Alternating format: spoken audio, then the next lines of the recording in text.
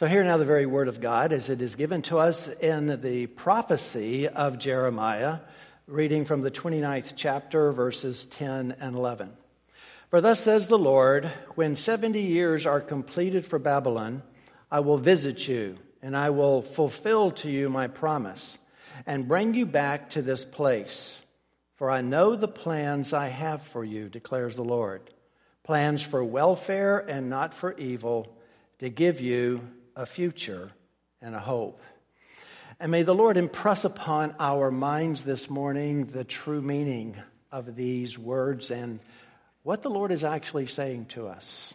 Man, let's pray and ask Him for that illumination. Father, so often I know that we, and especially certain groups of people, like to take your word out of context and to make it say things that it's not really saying. And this, of course, is one of those verses. So I just pray that you would give wisdom to my words this morning, that the argument from Scripture that is going to be made would be clear and definitive, and that we would recognize the message that is being stated here, that you do want us to know and how it would apply to us. And we will give you the glory. In Jesus' name we pray. Amen. Well, as I have mentioned, and as I think you already know, verse 11 here in the 29th chapter of Jeremiah is one of the most often quoted verses in the Bible. You'll see it everywhere. You see it on T-shirts. You'll see it on people's computer screens. You'll see it on TV. You even see it on billboards. You see it in many different places. And it's not hard for us to imagine how those who are focusing on a gospel that is known as the health and wealth gospel, I'm just going to call them the prosperity people today. It's not hard for us to see how they might take this verse out of context and use it to say something that it really isn't. The less scrupulous among them will take it completely out of context. And they will use the verse to tell you that God has a plan for you and it's a plan for good, and all you need to do is name it and claim it, and good things are going to happen to you. Well, at least those who have read the chapter that understand the context that this is given in will realize that this is something that is being said to people under duress that are suffering. And so therefore, they'll change it a little bit and say, well, God's going to give you what you want. Just claim those promises. Just hold on to it. Be faithful. Keep praying. And sooner or later, God is going to give you what you ask. Now, these people have huge churches. They have gigantic followings. They're all over the internet. You go to a bookstore and they've got all the bestsellers list are books that they have written. So who on earth am I to question what they are teaching? Well, the only authority I have, and you know this, the only authority I have is on the Word of God. And so therefore we are going to turn to the Word of God, and we are going to try to understand what God is actually saying here. Now, when we interpret Scripture, there is a process that we use. It's the big word is hermeneutics. But basically what we're going to try to do is interpret what is being said. And you always, rule number one is you let Scripture interpret Scripture. So the way that we are supposed to go about interpreting Scripture is, first of all, you look at the verse, and then you look at the verses around that verse, and you see how it compares in that context. Then you broaden it, and you go to the chapter, and you look at the chapter, and how does this verse connect with the rest of the chapter? Then you broaden it even further to the entire book, and you say, okay, in Jeremiah's prophecy, how does this fit into the general themes that Jeremiah is developing? And then you'll back up even more and you'll say, okay, within the genre of this book, how does it fit? In other words, if you're looking at a gospel, how does this fit with the other gospels? If it's an epistle, how does it relate to the other epistles? If it's prophetic, then how does it fit into the general theme of the prophecies of this time? Then you back up and you look at it in the context of the entire Bible. And you say, okay, what is the Bible trying to tell us? And what is it saying from start to finish? And how does this fit in? Are there conflicts in the way that I'm interpreting this verse?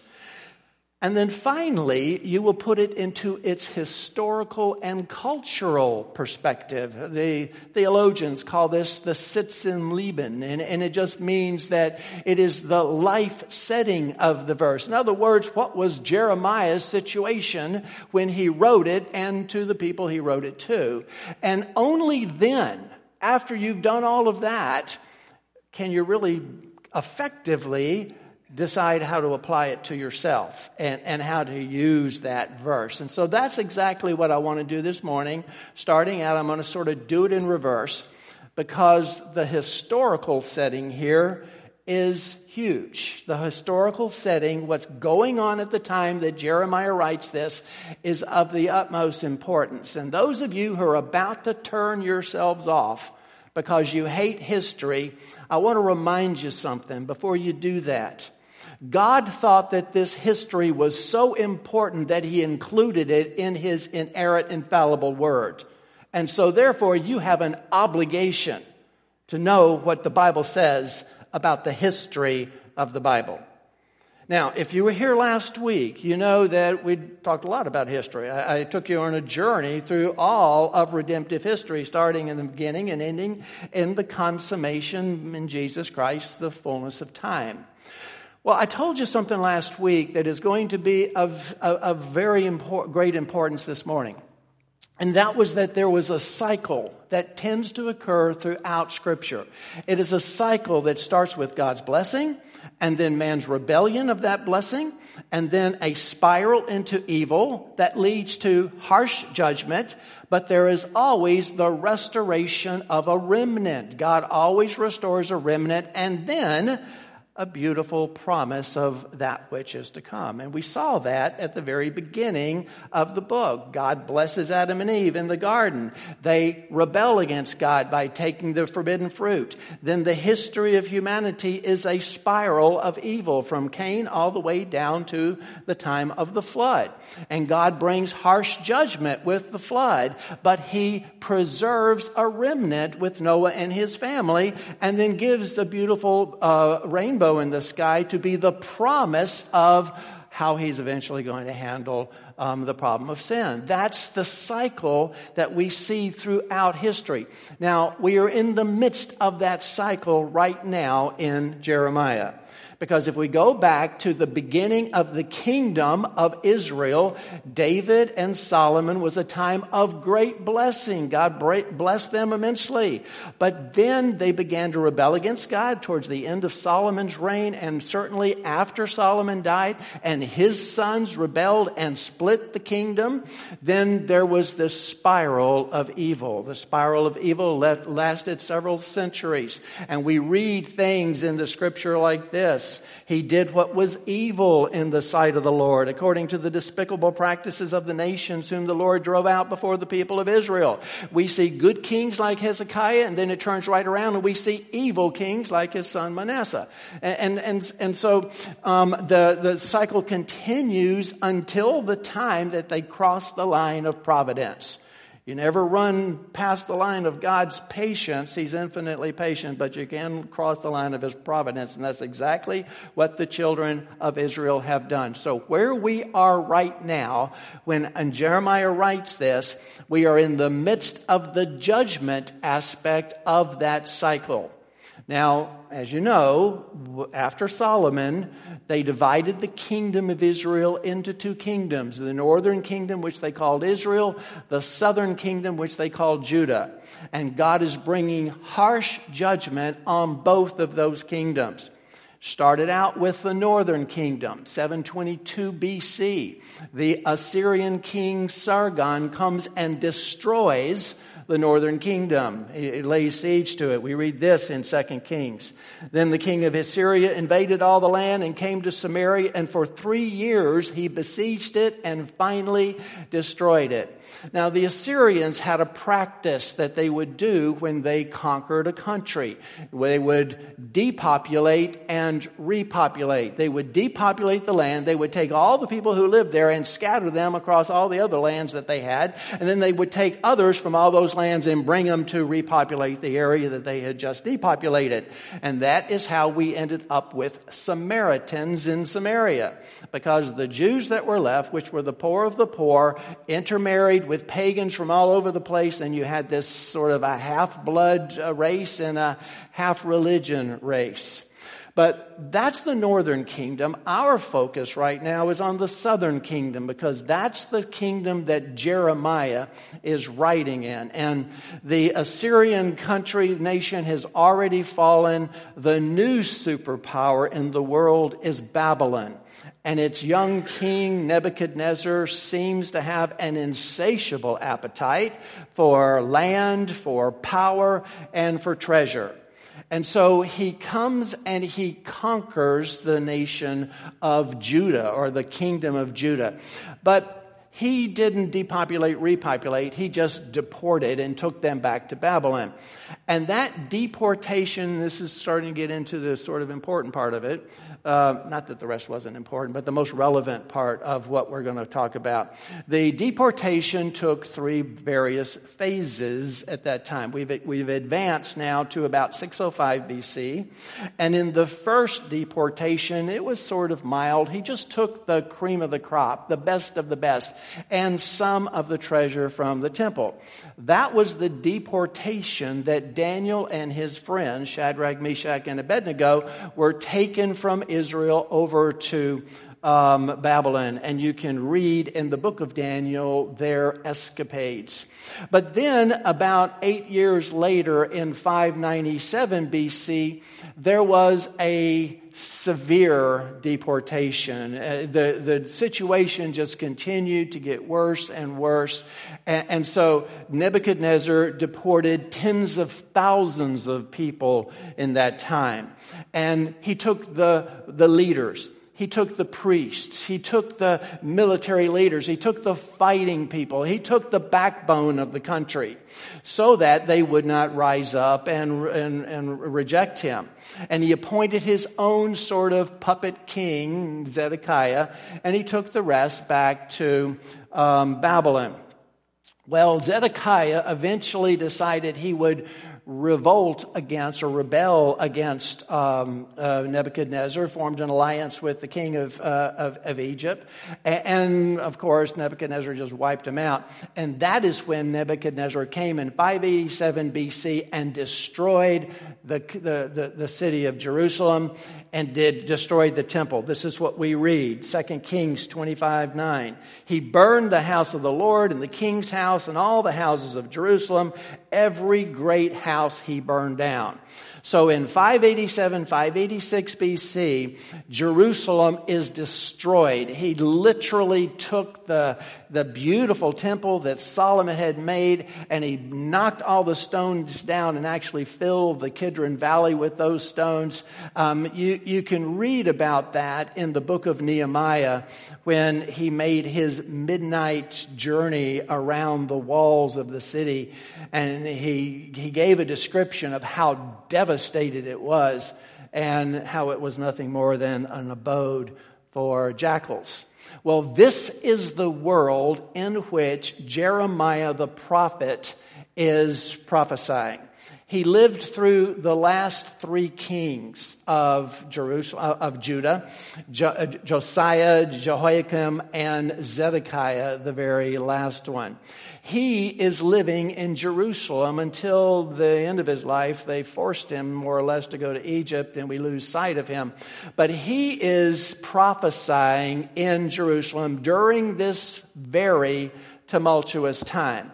Now, before the deportation, before Babylon came and destroyed them, Jeremiah is preaching that there is judgment to come if you guys do not turn back to God. If you don't mend your ways, then there's going to be a horrible famine and there's going to be a horrible judgment by God. While he is telling people the truth, there are false prophets everywhere that are telling a lie. This is when they say peace peace, peace, when there was no peace. They're saying there is not going to be a famine. There's not going to be a sword. All of this is going to pass. This guy is just trying to create trouble. And so he was persecuted during the time of his prophecy. He was thrown in jail. He was accused of treason. He was thrown in a stinking cistern. He could have lost his life. But Zedekiah still feared him, and so he would still listen to him. And so he pulled him out of the jail or out of the cistern and brought him into his house and says, does the word of the Lord, does the Lord have anything to say to me?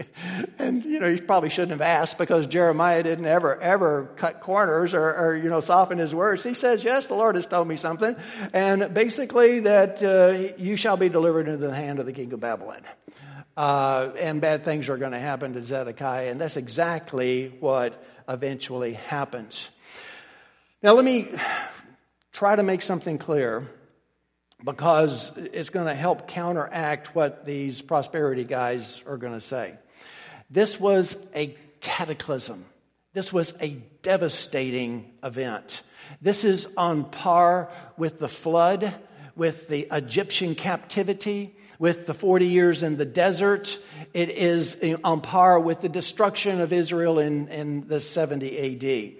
This was a time when a brutish, a bestial people overtook the people. They murdered them. They chopped them in pieces. But before that happened, there was a siege on the city. And during that siege, please forgive me, this is right out of Jeremiah.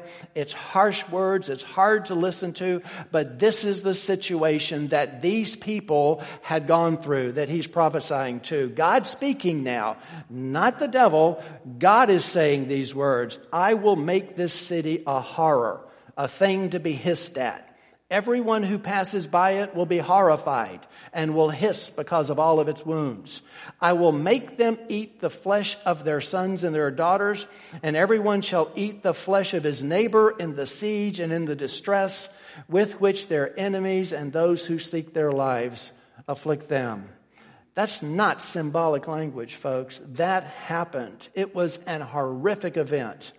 And so try to put yourself into the shoes of the exiles, because chapter 29 of Jeremiah's book is a letter.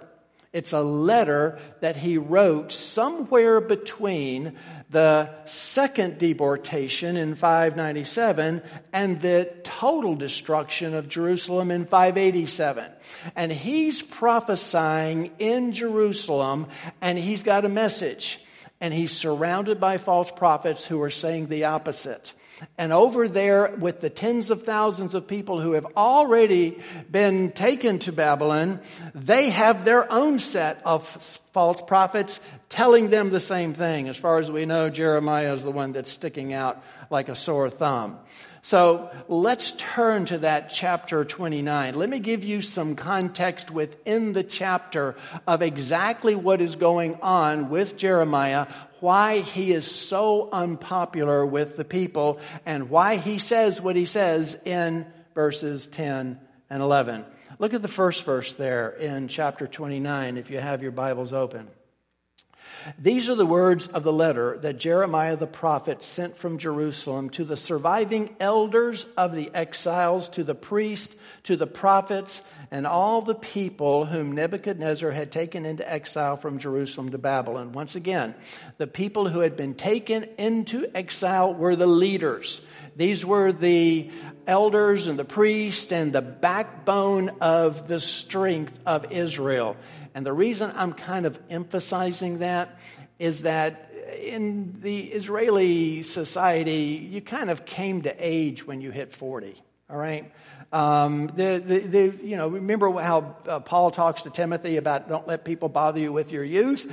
Well, he wasn't a teenager. He just wasn't of the age that people respected. So they're a little bit older. They're not in their 20s and probably not even in their 30s, the leaders that he's talking to. Well, anyway, the problem that was going on in Babylon in those days, and that's where our focus is now, he writes a letter to the people, and the problem is that the false prophets were telling them, don't fret, don't integrate, don't form your houses, don't live here, resist and rebel. Because God is going to bring a mighty work. He is going to destroy Nebuchadnezzar and he's going to lead you back. You're going to go right back and take control because God is the one who's going to take this situation and completely turn it around. That's what the false prophets were telling them. And so when we see the 8th and the 9th verses, directly before verses 10 and 11, this is what God says through Jeremiah. For thus says the Lord of hosts, the God of Israel, do not let your prophets and your diviners or your diviners who are among you deceive you, and do not listen to the dreams that they dream. For it is a lie that they are prophesying to you in my name. I did not send them, declares the Lord. Now that's the immediate context.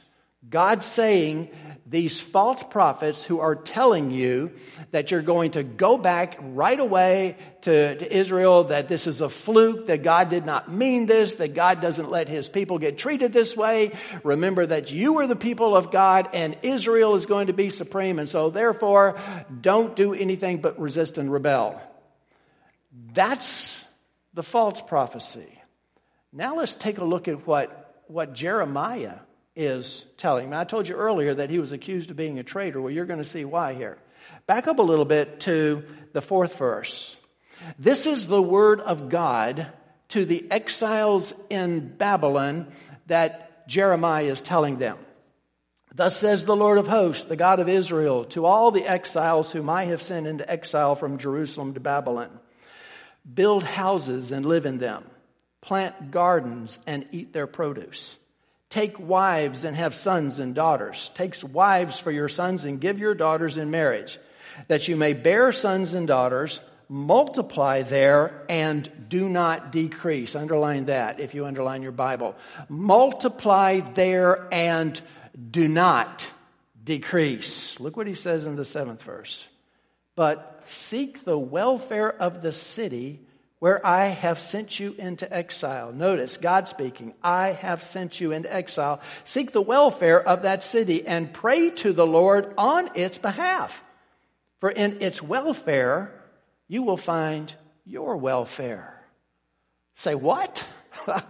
These are the people that everyone had a story. Everyone has lost someone, lost children, lost parents, lost brothers and sisters, lost spouses. Everyone has suffered tremendously at the hands of these horribly brutish people. The Chaldeans were known for being harsh in this kind of a situation. And now I've lost everything. I've lost my home. I've lost my business. All that I've worked my entire life for. And I have been carted out over here and dumped in this desert land, and you're telling me that I should pray for them? That I should pray for their welfare?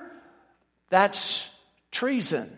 And that's the reason that Jeremiah was being accused of treason. He was being accused of diminishing God, of not believing in God and his love for Israel, all of those things.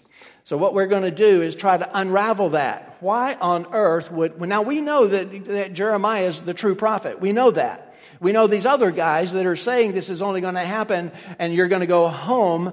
These are the false prophets. So why is God saying this? What is the message that he is portraying to these people who are in exile? So with that sort of setting up our study, let's take a look at the 10th verse. For thus says the Lord, when 70 years are completed for Babylon, I will visit you and I will fulfill to you my promise and bring you back to this place. Let's take this apart bit by bit. It starts with the word for. Now the word for in the Hebrew is a word that can either be adversative or causal. And what that means is it can either be a but or a because. It can either say, now that's not the way it is, this is the way it is, or it can say, this is what I said, and I said it for this reason. Well, in this particular case, that for is both of those things. And the for always points back to something. Do you remember what it points back to?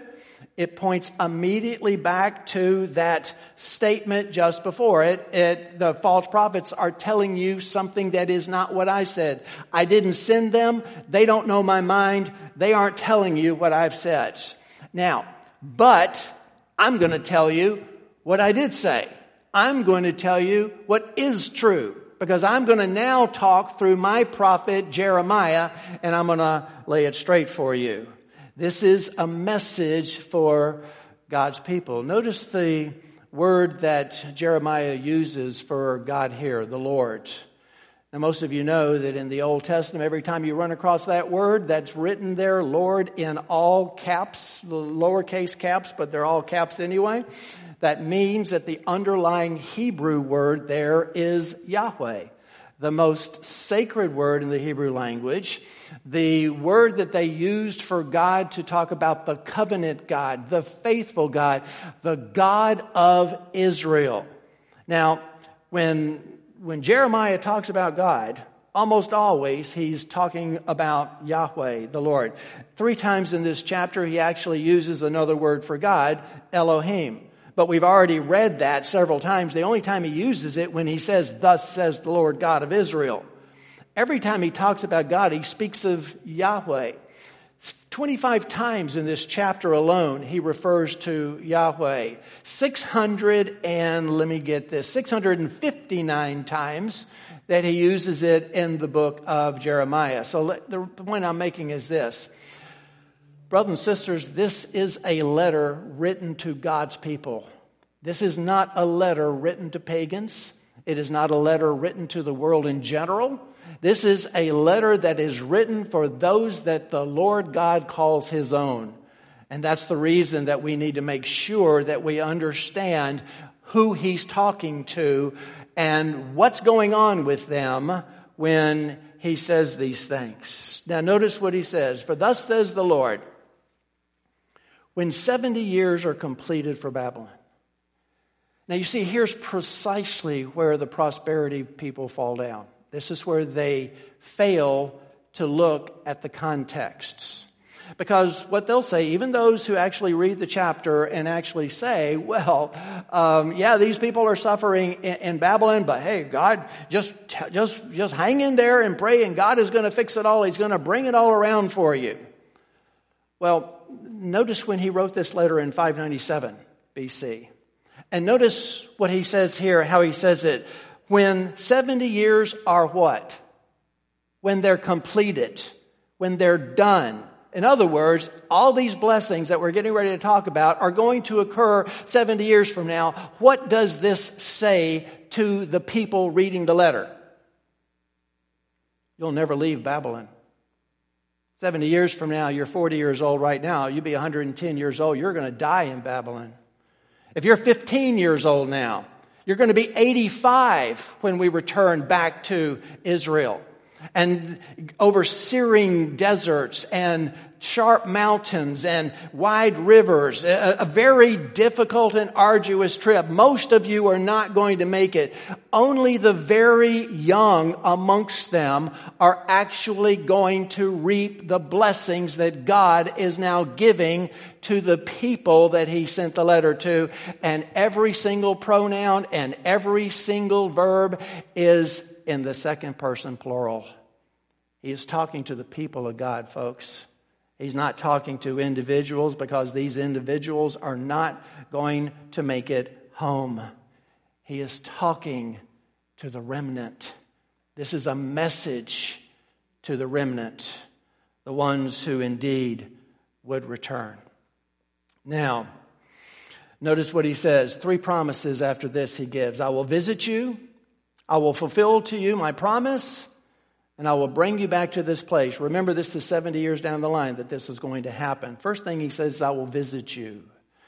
The word visit does not just mean to pop in and visit a friend and check on how you're doing. No, to visit means to come with a purpose, to come to fix something, to come to attend to something that you've already said.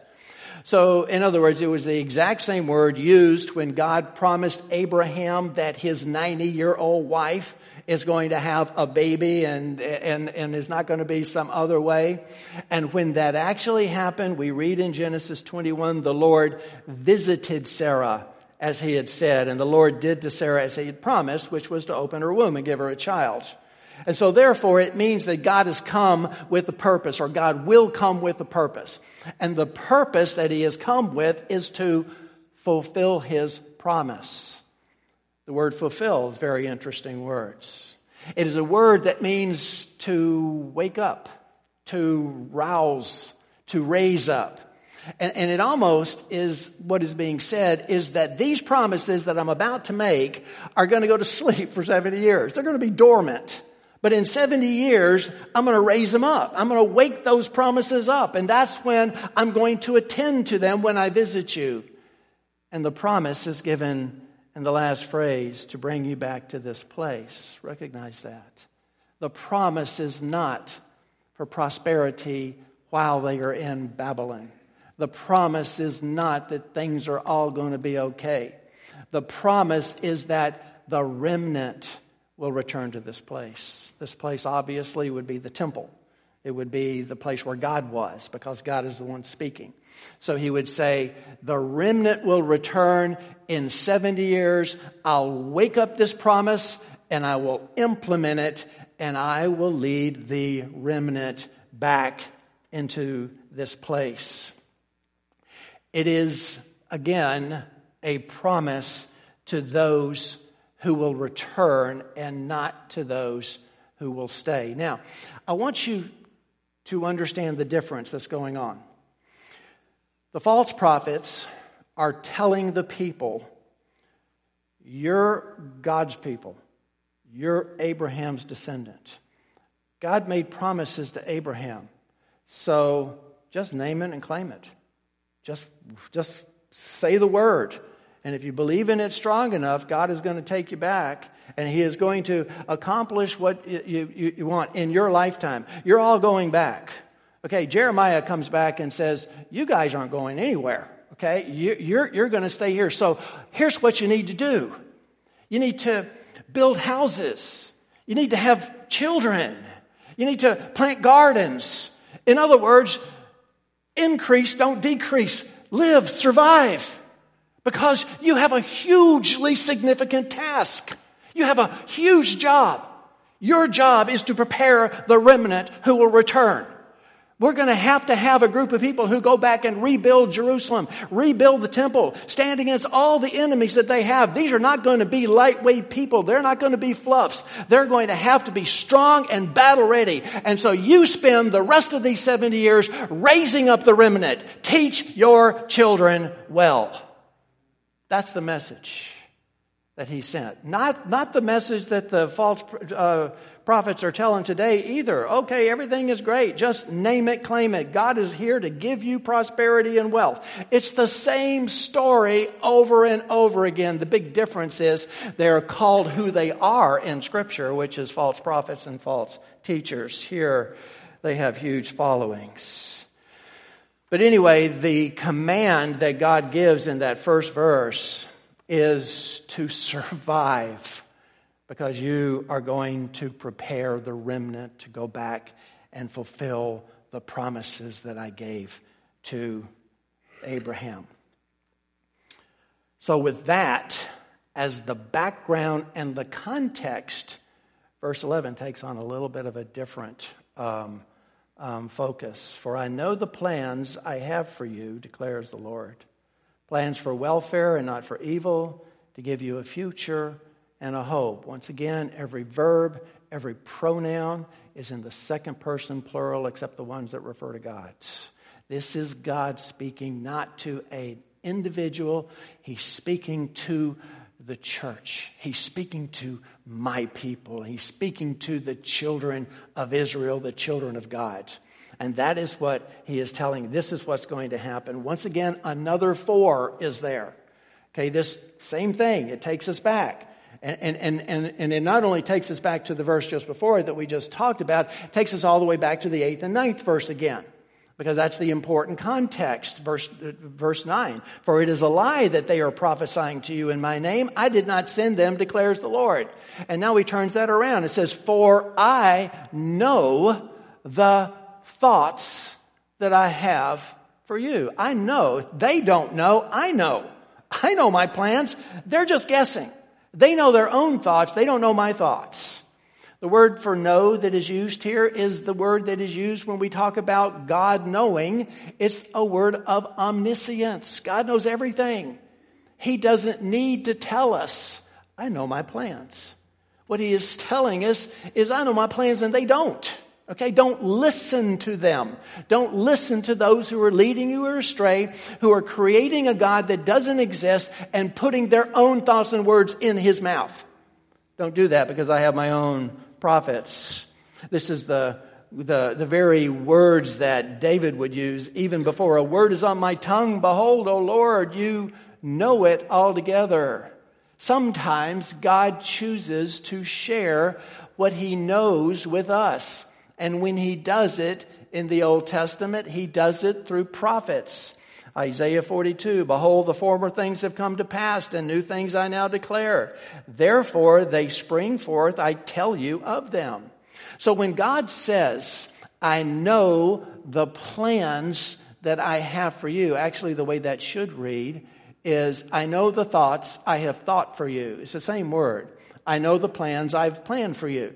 So basically what God is saying is, I know my eternal decree. I know my providential will. I know what's going to happen. These guys don't, but I do. And so therefore, I have a plan. Now remember, the plan starts 70 years down the line. Okay, I have a plan for my people. I will bring them in this because my plans are different. And so there's an ongoing struggle. And people just don't wake up to this. God doesn't think like we think. And he basically is telling us here, don't think that you can think that you know what I think. In other words, don't put your thoughts in my mind because my ways are higher than your ways. And my thoughts are higher than your thoughts. As high as the heavens are above the earth, so are my ways above your ways and my thoughts above your thoughts. So don't go trying to put your thoughts, trying to put your opinions on who I am and what I am doing in my mouth. That's what false prophecy and false teaching is. And if there was ever a time in the history of the world that was rampant, it is right now. People saying everything you can possibly say about God. So this is a very sobering encouragement, if you want to look at it that way. Sobering in the fact that he is telling the people of Israel in exile, 70 years are going to come before any of this happens. Most of you are going to die in Babylon. And a whole bunch of you are going to choose to stay there. But it's also encouraging. It's encouraging because I have a plan for my people. This is not the end. This is not your ultimate destination. Now, it's your ultimate destination. It is where you're going to live and die. But I'm going to bring your children back and I'm going to rebuild Israel. And there's going to be a new kingdom. These are the subjects of the kingdom. Here's the dominion of your kingdom. And you're just going to have to wait a while for the king because I'm sending my son to be king of this kingdom. In other words, I've got great plans, and I know what my plans are. And at this particular point, no one else does. That's what we see in the fullness of time when Jesus comes. That's the glory of this. Well, in the process, in the midst of this,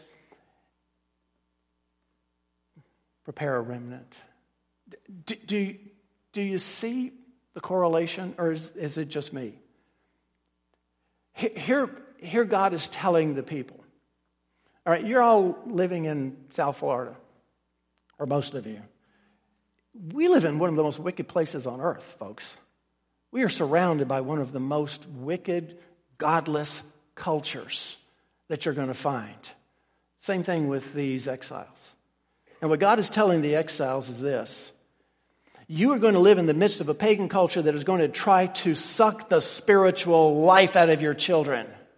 They're going to try to assimilate you, just like they tried to do with Daniel, Shadrach, Meshach, and Abednego. They tried to assimilate them into the Babylonian culture. That's what they were there for. And so they are going to make a concentrated effort to literally suck the spiritual life out of your people, but don't let them do it. Build houses. Have children, hold on to them, and all the while prepare them for what comes. You don't know what is in the future. You don't know what kind of challenges the church is going to face, but I can guarantee you, your children were born for such a time as this. And you were born for such a time as this. And therefore we need to prepare the remnant, if that's where we end up. Well, anyway, from there, he goes on and he tells exactly what those plans are. He says, "For I know the plans I have for you, declares the Lord, plans for welfare and not for evil, to give you a future and a hope." That first word, welfare, unfortunately, the NIV translates that as prosper. And the prosperity people just jump all over that. I have plans to bring you prosperity. Well, the word actually, welfare is a good translation. It's the same word that is used earlier when he said that I want you to pray for the welfare of the city where I have sent you into exile, because their welfare is your welfare. But the underlying word is one that is very familiar to us. It's a form of the word shalom. And so basically what God is saying is that I have plans of shalom for your children, for the remnant. Now, what is shalom? What does that mean? It talks of peace. And it talks of a particular kind of peace, not the absence of conflict, not that everything in your life is going to go rosy, but reconciliation with God. The Hebrew dictionary actually uses the word salvation here. In other words, I've got plans for the remnant. I'm going to bring them back into salvation and redemption with me. I'm going to bring them back into the city where I live, and I am going to have them be the community that brings forth the Messiah. So in other words, I have plans of peace, not plans of evil. When he talks about evil there, he's talking about evil events like the calamity that has just occurred to them. That's not your end. That's judgment, folks. Hundreds of years of apostasy, hundreds of years of burning your babies in the valley of Hinnom to the god Molech and worshiping the Baals on the high places, turning from God, worshiping idols. This did not come about overnight. God is infinitely patient, but now there's a time of judgment on these people. But I am merciful, God says, and I will always restore a remnant. And that's what I am now preparing you for. I will bring them back for peace and not for evil. And then finally, to give you a future and a hope. The word future there does not mean the progression of time. It means the end. So in other words, it's not the next 70 years, but the end. This is not your end, folks. This is not the end of my people. It might be the end of you, but it's not the end of my people. This is a hugely encouraging word to the people of God who live in a situation where they're constantly suffering. And realize that so many Christians around the world right now live in these impossible situations of persecution and suffering. And God is telling them that this is not the Sabbath rest for God's people. There's another Sabbath rest. That this is not the end. That I have an end of expectation. An end that is hopeful. In fact, once again, turn into the Hebrew dictionary. This is a hope of a group of people, a number of people, a community of those who display hope, or basically a hope for your descendants. Now, brothers and sisters, God knew that there would be a remnant. He knew. Now, let me just explain to you how this actually turned out. Most everyone that is reading this letter will perish and die in Babylon, as God has said. But this statement has nothing to do with their well-being while they are in Babylon. Because actually God blessed them while they're there. He actually blessed them. And the Persians came along and took out the Babylonians. They were much more lenient with the Jews. And so they actually were able to prosper while they were in Babylon. So much so that most of them didn't return at the end of the 70 years. At the end of the 70 years, most of the Jews decided to stay in Babylon and not go home to their homeland. You know who went home? Do you know who went home? The ones who had been prepared. The ones whose parents had raised them with the fire of fulfilling God's plan, of His providence. And the ones that went home with their hearts right, those were the ones who had been prepared. They grew up in Babylon. That's all they ever knew. They heard about this place that was far away, but they'd never seen it. There were no pictures of it. There was nothing they could do except hear the stories of their parents. And it's in shambles and it's in desperation. Who on earth wants to go back there when I've got a profitable business here? The only ones who are going to do it are going to be the Zerubbabels and the Ezras and the Nehemiahs and those who have a fire to do the will of God. How do you get the fire? Well, obviously the Holy Spirit, but that is the remnant that has been prepared. Is ready to go back. So let me just kind of wrap this up. And I don't know if you caught this, but when we sang that last song this morning, I said that's New Testament eschatology. And I said it's going to be very close to it, what we're seeing here. Well, let me see if I can boil this whole thing down that Jeremiah is telling the exiles in Babylon into a single phrase. It would just go something like this. Live like God's children in the midst of a pagan culture. Be faithful and raise your children in the fear and admonition of the Lord until the Lord takes you home. That's New Testament eschatology, folks. That's what we're called to do. We don't know when Jesus is coming back, but we are told to be faithful, to raise our children, to strengthen the church, to evangelize, to disciple, to do everything that God is actually telling the exiles in Babylon to do, because we have no idea what the need these children of ours are going to have when the future comes. So let's talk about that future. I told my wife what I was going to talk about. She said, maybe I won't come this morning. Because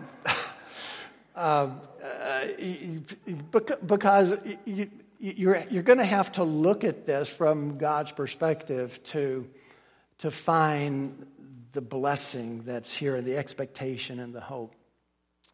I'm not a prophet, brothers and sisters. So I cannot tell you what's around the corner for us. But I can look at the world and the way things are going. And I can tell you basically three things. One, the status quo that we have known in this country for the 200 years that we've been here is not going to continue. I don't see things staying the way they are. One of two things is going to happen. Either God is going to bring revival, and I'm talking about our country and Western civilization, if you will. Either God is going to bring a revival, and it will be glorious, and people all over the world are going to turn back to God, and you're going to see a movement of the Spirit amongst people that is just amazing, and churches are going to fill up again with people who really want to know God and know His words. That's what we pray for.